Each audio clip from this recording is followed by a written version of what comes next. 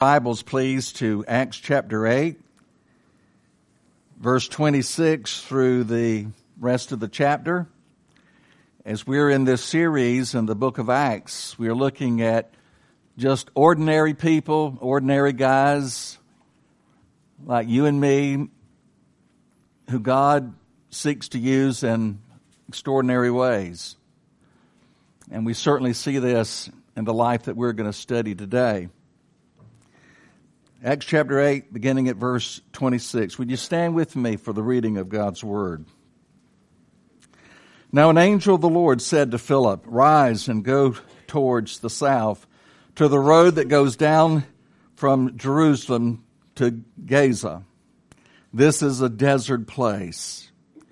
And he rose and went. And there was an Ethiopian, a eunuch, a court official of Candace, queen of the Ethiopians, who was in charge of all of her treasure. He had come to Jerusalem to worship and was returning, seated in his chariot. And he was reading the prophet Isaiah, and the Spirit said to Philip, "Go over and join this chariot." So Philip ran to him and heard him reading Isaiah the prophet and asked, "Do you understand what you're reading?" He said, "How can I unless someone guides me?" And he invited Philip to come up and sit with him. Now the passage of the scripture he was reading was this: like a sheep he was led to the slaughter, and like a lamb before its shearers is silent, he opens not his mouth. In his humiliation justice was denied him. Who can describe his generation? For his life is taken away from the earth. And the eunuch said to Philip, "About whom, I asked you, does the prophet say this, about himself or about someone else?" Then Philip opened his mouth, and beginning with this scripture, he told him the good news about Jesus. And as they were going along the road, they came to some water. And the eunuch said, "See, here is water. What prevents me from being baptized?" And he commanded the chariot to stop, and they both went down into the water, Philip and the eunuch, and he baptized him. And when they came up out of the water, the Spirit of the Lord carried Philip away. And the eunuch saw him no more, and went on his way rejoicing. But Philip found himself at Azotus. And as he passed through, he preached the gospel to all the towns until he came to Caesarea. This is the word of God. Blessed be God. You may be seated.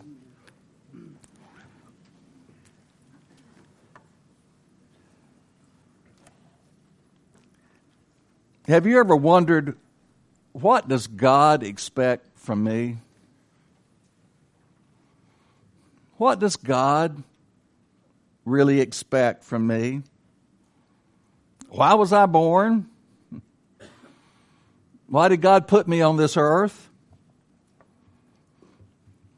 Why did He save me? I know I've shared before, but in case you haven't heard, this story is about a little boy who forgot to bring his birth certificate to school. And his teacher told him that if he forgot to bring it tomorrow, he would have to stay after school. Well, what do you know, little Johnny?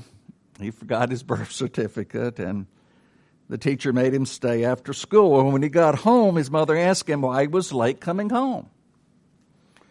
The little boy told his mother that he had to stay after school. Well, why did you have to stay after school? He said, "I forgot my reason for being here." I forgot my reason for being here. As Christians, we must never forget our reason for being here. God put us down here for a purpose. God saved you. He saved me for a purpose. And we're no accident. We're no mistake. Your life, my life, has meaning and purpose. Well, see, the Christian life is really more than coming to church, occupying a seat, singing a few hymns and songs, praying, listening to God's word being taught and preached. All these things are important, and certainly we should do these things, but there's far more to it than that in the Christian life. Well, see, the Christian life, and if you don't hear anything else from me, please take this home, okay? The Christian life, first and foremost, is about obeying Jesus Christ. It's about living a life of obedience to Jesus. Jesus is calling you to follow Him, to love what He loves and to do what He does. Jesus put it this way when He called His first disciples in Matthew 4:19, follow me, and I will make you fishers of men. Really, He just summed up the Christian life in those two words, follow me. And to follow Jesus is to obey Him. Now, what does obedience look like? What does obedience look like when you see it fleshed out in a person's life? This morning, from the life of Philip, and by the way, just an ordinary guy, that's what we've been talking about, just ordinary people. From the life of Philip, we will see what obedience looks like in action. In action. Now, remember Philip? He was one of those first deacons that was chosen by the early church in Jerusalem to care for the Jewish widows who felt like they were being neglected in the daily distribution of food. Acts tells us that he was a man full of the Holy Spirit and wisdom. That says a lot about this man. He was a man who obeyed God in his everyday life, in the big moments of life, in the little moments of life, and in the uncomfortable moments of life. He was a man who obeyed God. In Philip's life, we see what God expects from us. Obedience. Now, let's see how Philip did it, okay? Let's see how Philip did it and how we can do it too. I've really got 3 points. The first point is this: if we're going to follow Jesus and obey Him, we must obey Him in the big moments of life. We must obey Him in the big moments of life. Philip sure did. You know, after the stoning of Stephen, we read that a great persecution broke out against the church in Jerusalem, and it was led by that man, Saul of Tarsus. We all know about him. In verse 3 of chapter 8, if you go back there, it says, Saul was ravaging the church, entering house after house. He dragged off men and women. It didn't matter if it was a woman. He didn't care. He drug them off and committed them to prison. Now, as a result of this persecution, believers were scattered throughout the regions of Judea and Samaria. Now, I'm no scientist. In fact, I didn't make good in science. Confession. Okay? But there is a law of thermal expansion that says if you apply heat to a solid, it will expand. I've heard it put this way: the greater the heat, the greater the expansion. Well, there is a spiritual law at work here. When the heat of persecution is applied to the church, what does the church do? The church scatters. It spreads out. And that's just God's sovereign way of getting His gospel to people that might not ever hear it. And that's exactly what we see here happening. Verses 5 and 6 of chapter 8. Now, those who were scattered went about preaching the word. Philip went down to the city of Samaria and proclaimed to them the Christ, or the Messiah. So Philip came to the city of Samaria. Let me remind you again, he was not ordained. He was not an apostle. He was not a preacher. He was a deacon servant. He was a layman. But oh, how he powerfully proclaimed the message of Jesus Christ in the city of Samaria. What does this tell us? Well, it tells us something very important. Sharing the gospel isn't reserved for the ordained men in the church. It's not reserved for the pastor or for the preacher. It's for all who belong to Jesus. If you belong to Jesus, listen to me, if you belong to Jesus, you are to share the good news of Jesus Christ. You are to do it. Who was being spread about? The ordained men stayed in Jerusalem. That's right. The ordained men stayed in Jerusalem. The apostles stayed in Jerusalem. Who was spread out? The other folk, the lay people, the ones who were won to Christ there in Jerusalem. They're the ones who spread out sharing the message of Jesus Christ. If you belong to Jesus, you are to share the good news. So Philip does what any good Christian ought to do. He shares the gospel with the Samaritans. Now, notice the results in chapter 8, verses 7 and 8. Listen, verses 7 and 8. And the crowds with one accord paid attention to what was being said by Philip. When they heard him, they saw the signs that he did. For unclean spirits, crying out with a loud voice, came out of many who had them.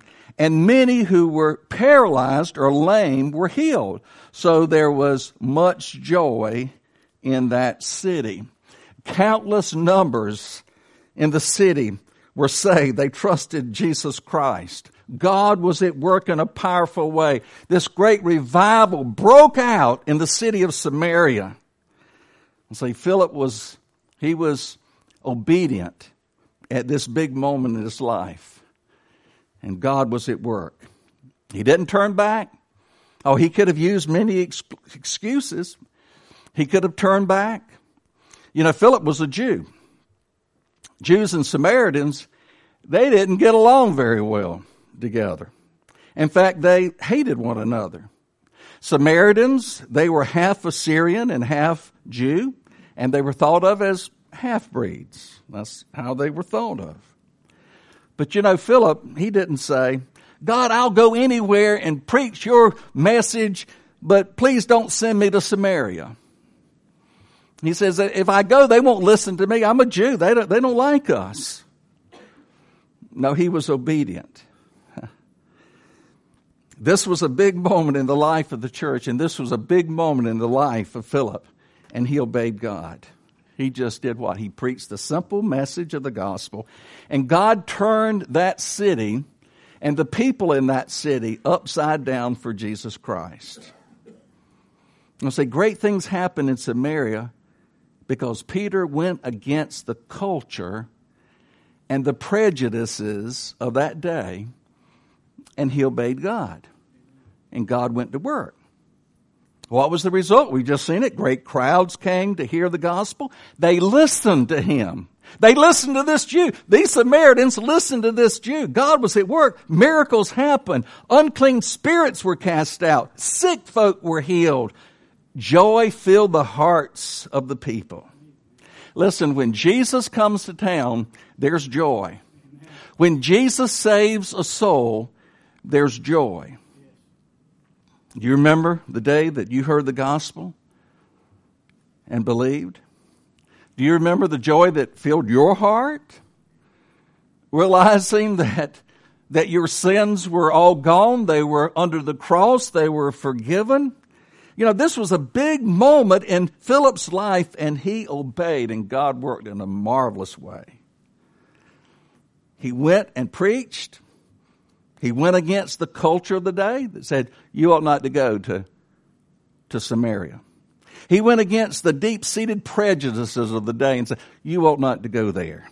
He went against the accepted customs of the day. He obeyed God, and God worked in a marvelous way, and lives were changed. I'll say, God used this ordinary guy, this layman, to do something extraordinary. Now, let's just pause just for a moment. Let's just pause. And let's just think for a moment about the big moments in your life.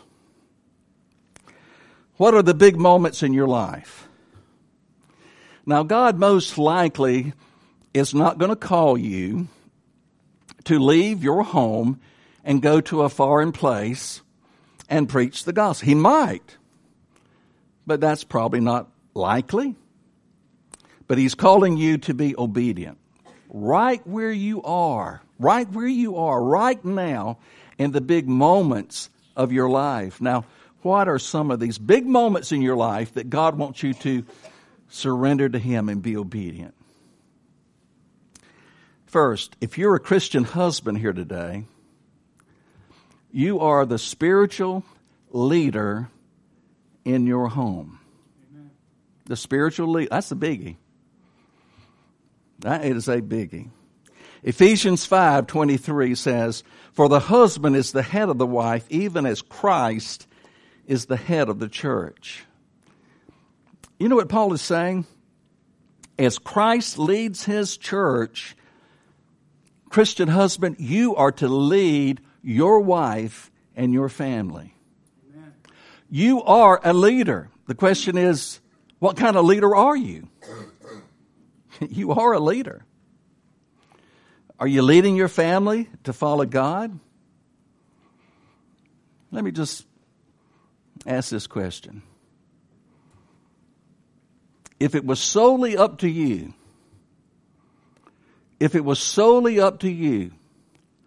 would you and your family be here in church today?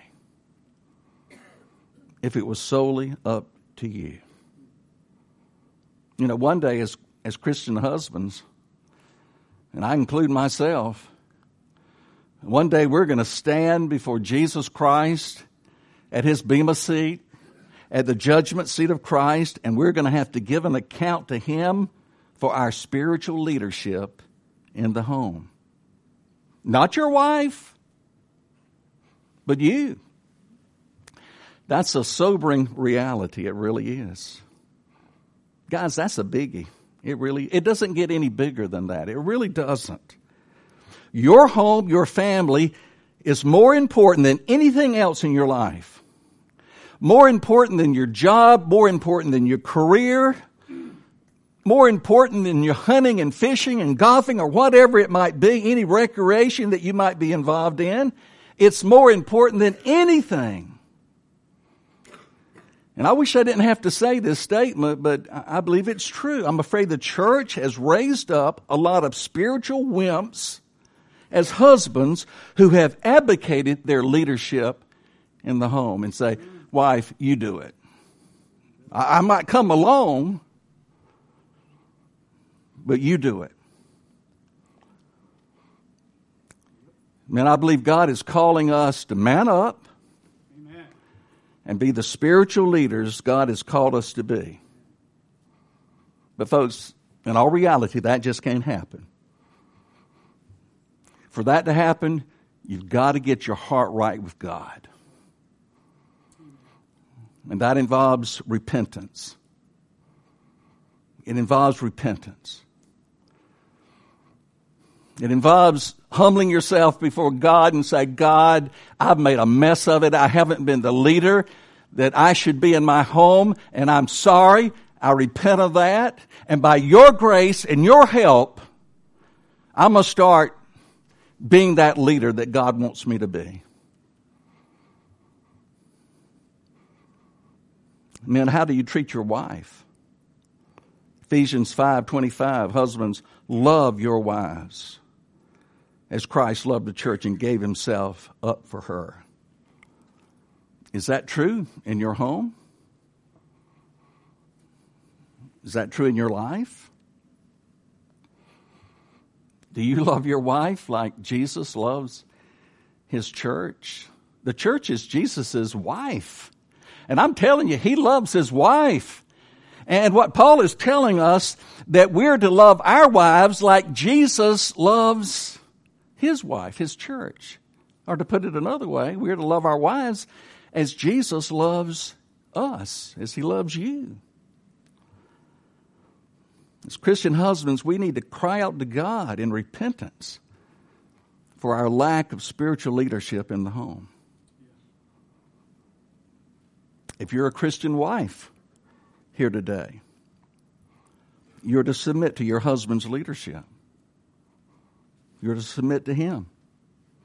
Ephesians 5:22 says, wives, submit to your own husbands as to the Lord. Paul is saying, as you submit and surrender to the Lord leadership, you're to submit to your husband's leadership. Wow. By the way, I didn't write this. God did. I'm only quoting what God says. That's all. Wives, are you praying for your husband? Maybe he's not the spiritual leader that he ought to be. Are you praying for him that he might become that? Are you supporting him? Are you encouraging him to be that kind of leader in your home? And are you following his leadership, as imperfect as it is?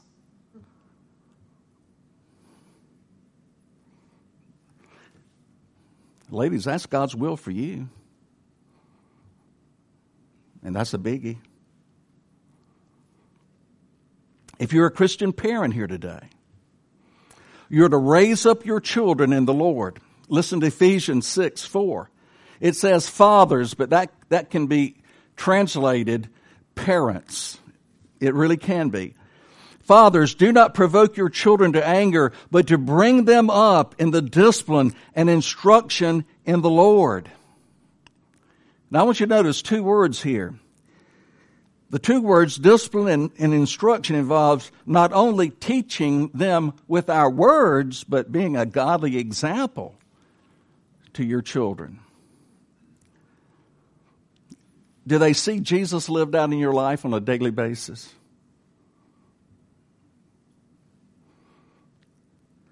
Do they sense the presence of God in your life, mom and dad? Do they see you actually reading God's Word? Do they see you praying, not at mealtime, but do they see you really praying? I'll never forget listening to a young lady in our former church, and her father had died, and she was telling me how she would get up early to go to school, and she would see her father with the Bible on his knee, reading God's Word every single morning and praying. Do they see that in your life? Do they see you serving God in this church, or just filling a pew? Do they see you tithing of your income to God?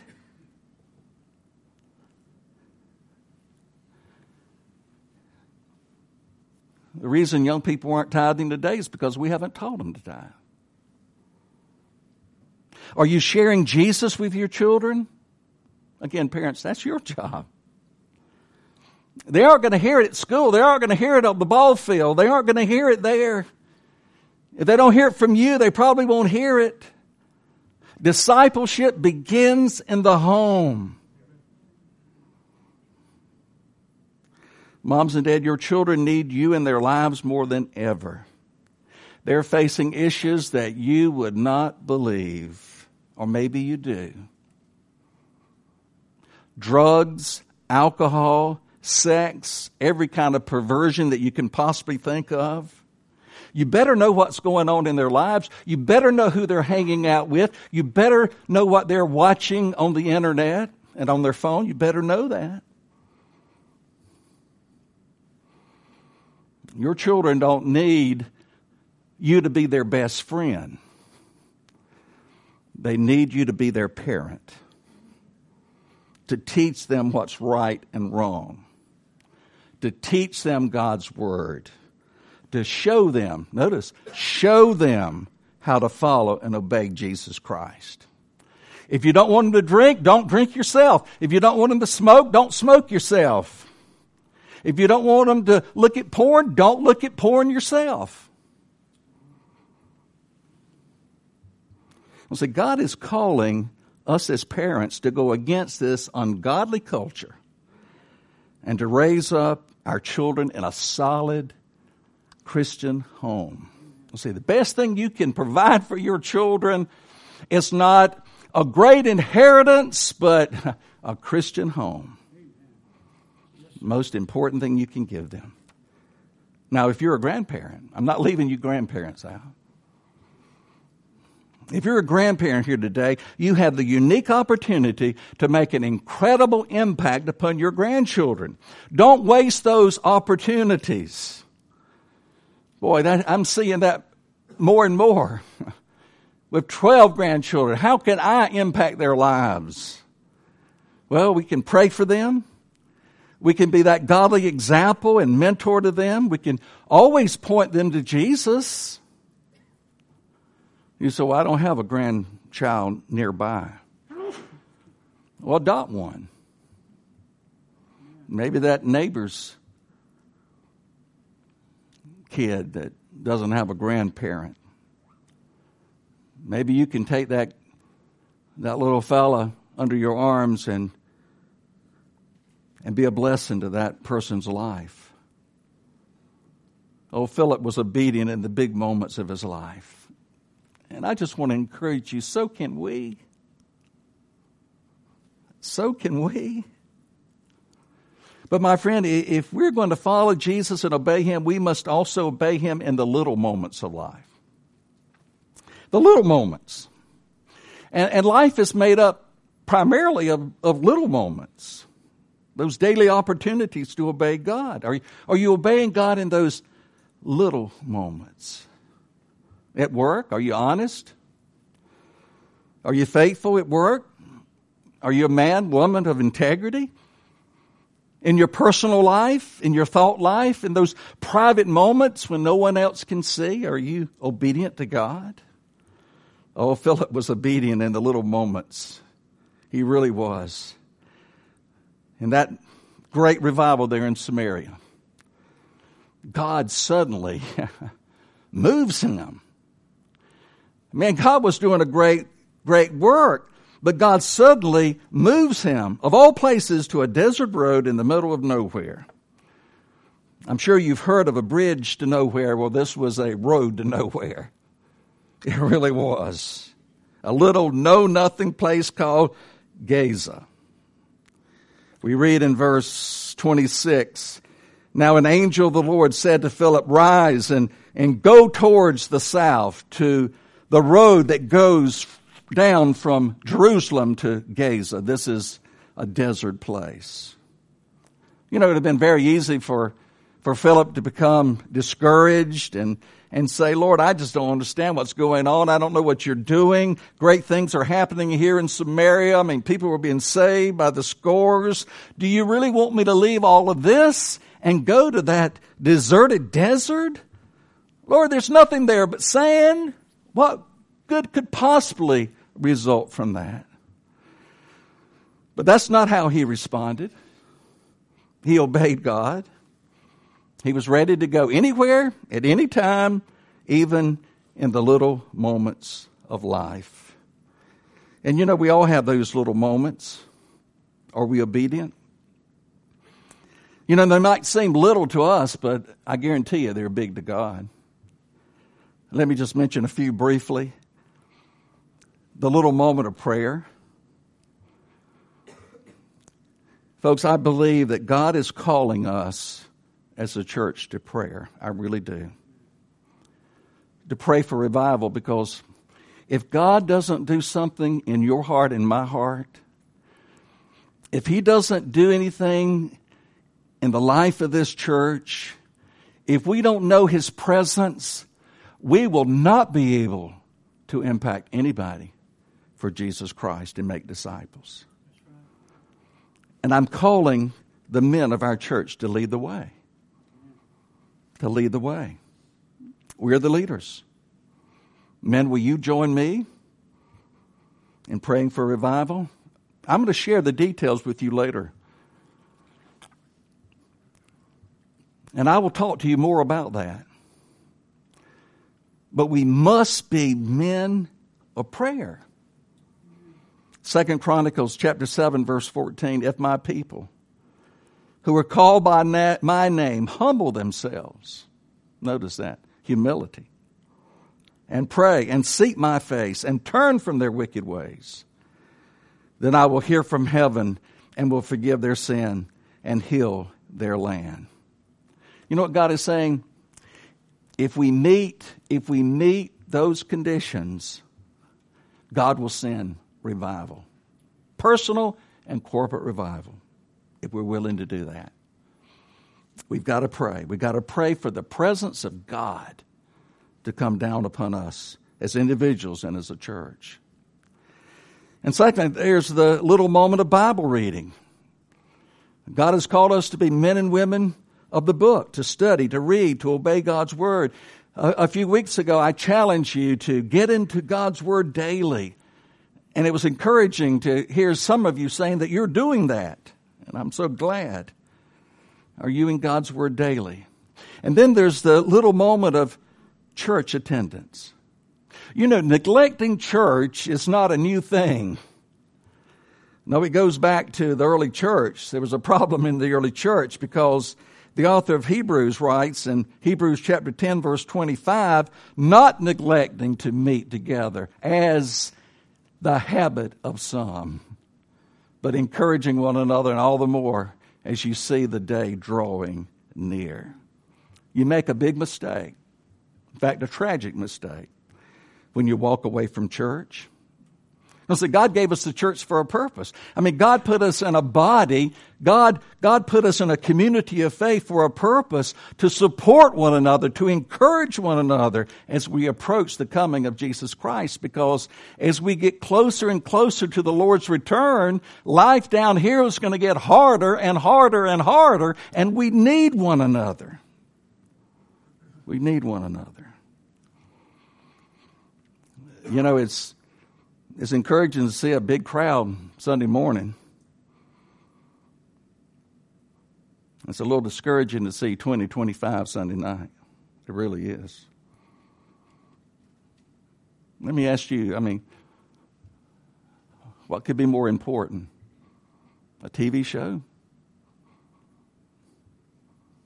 A sports game?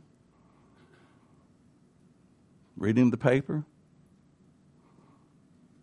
What could be more important than meeting together to study God's word and to pray? That's what we do Sunday night. We pray more than we study God's word, but we pray. And then if we're going to follow Jesus and obey him, we must obey him in the uncomfortable moments of life. The uncomfortable moments of life. Look at verse 27 through verse 31. And he arose and went, and there was an Ethiopian, a eunuch, a court official of Candace, the queen of the Ethiopians, who was in charge of all her treasure. He had come to Jerusalem to worship and was returning, seated in his chariot, and he was reading the prophet Isaiah. And the Spirit said to Philip, go over and join this chariot. So Philip ran to him and heard him reading Isaiah the prophet and asked, do you understand what you're reading? He said, how can I unless someone guides me? And he invited Philip to come up and sit with him. God put him in an uncomfortable situation. Just put yourself in his place. You know, God often does that. God often puts us in uncomfortable situations to get us where he wants us to be. So here is Philip in the middle of this desert, this road to nowhere, sweating like a pig, I'm sure, out there in the middle of nowhere, and along comes this impressive chariot carrying this high-ranking Ethiopian official. Now, to top that off, the Spirit speaks to Philip, whether it was an audible or what, I'm not sure, but he speaks to Philip and he says, flag down that chariot. Flag it down. Man, that must have been very intimidating for Philip to run up and stop the chariot carrying such an important person.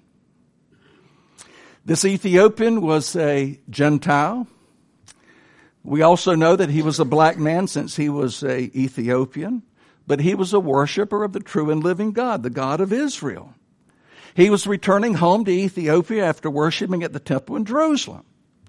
As Philip approaches the chariot, he overhears him reading the prophecy in Isaiah chapter 53, which speaks of Jesus' death on the cross. Verse 32, like a sheep he was led to the slaughter, and like a lamb before her shearers is silent, so he opened not his mouth. So Philip asked the Ethiopian, do you understand what you're reading? He says, how can I unless someone guides me? Now, even though Philip was put in this uncomfortable situation, he didn't hesitate to share with this man. Verse 35, it says, Philip opened his mouth, and beginning with this scripture, he told him the good news about Jesus. In other words, he started here, but he didn't end here. He had a sermon. I promise you that. I'm sure he talked about Jesus' birth, his virgin birth. He talked about all of this. Went to the cross, resurrection. He included everything, I'm sure. See, Philip, he obeyed God and shared the gospel. And the Ethiopian believed, and he was baptized. By the way, that's the way it ought to be. You believe and you're baptized. You know, a lot of people get the cart before the horse. You know, you believe the gospel, you're saved, then you're baptized. If God had not placed Philip in this uncomfortable situation, and if Philip had not surrendered to the Lord and obeyed, this Ethiopian would have returned home as lost as he came. Of course, Jesus is our great example of obedience in uncomfortable times. You know, leaving heaven's glory, that was not comfortable. Taking on human flesh for Jesus, that wasn't comfortable. Dying on a cross, there was nothing comfortable about that. But he obeyed his Father. I love what Philippians 2:8 says, and being found in human form, he humbled himself by becoming obedient to the point of death, even the death of a cross. Aren't you glad the Lord Jesus was obedient in spite of all the discomfort he endured for us? You know, let's face it. It's uncomfortable to share the gospel. It is. It is for anyone. It can be scary. It can be unnerving. It can be intimidating. But you know, we can't let discomfort stop us from sharing the hope that people need in Jesus Christ. You know, Philip, he wasn't a superhero, just an ordinary guy. A deacon servant, a layman who was obedient. He was obedient in every area of his life, in the big moments, in the little moments, and even in the uncomfortable moments. He knew these Samaritans needed Jesus, so he gave them what they needed. He knew this Ethiopian needed Jesus, and he gave him what he needed. He stepped out of his comfort zone and shared Jesus. How about you? You know, heaven and hell might depend on it, really. You know, I believe every Christian could benefit going on a mission trip. Amen. I know what you're saying, oh, Pastor, I wish you hadn't have said that. But I really believe every Christian could really benefit going on a mission trip. Because you'll see the world like you've never seen it before, and you will see God using you like you've never seen Him use you before. Amen. We have 2 opportunities this summer, one in Baltimore and one in Nicaragua. Yes, it can be uncomfortable. Yes, it can be intimidating. But it can be the greatest week in your whole life if you just step out in faith and trust God. Now back to the story. What happened next? Well, God sent Philip away to another place. Well, what do you find him doing when he got there? Doing the very same thing that he did in Samaria and on that desert road, sharing Jesus. Look at verse 40. But Philip found himself at Azotus, and as he passed through, he preached the gospel to all the towns until he came to Caesarea. What a lesson we can learn here. Folks, wherever God puts you, he puts you there for a purpose, to be a witness for him. Wherever God moves you, he moves you to be a witness for him. In the big moments, in the little moments, and in the uncomfortable moments of life. Let's pray together.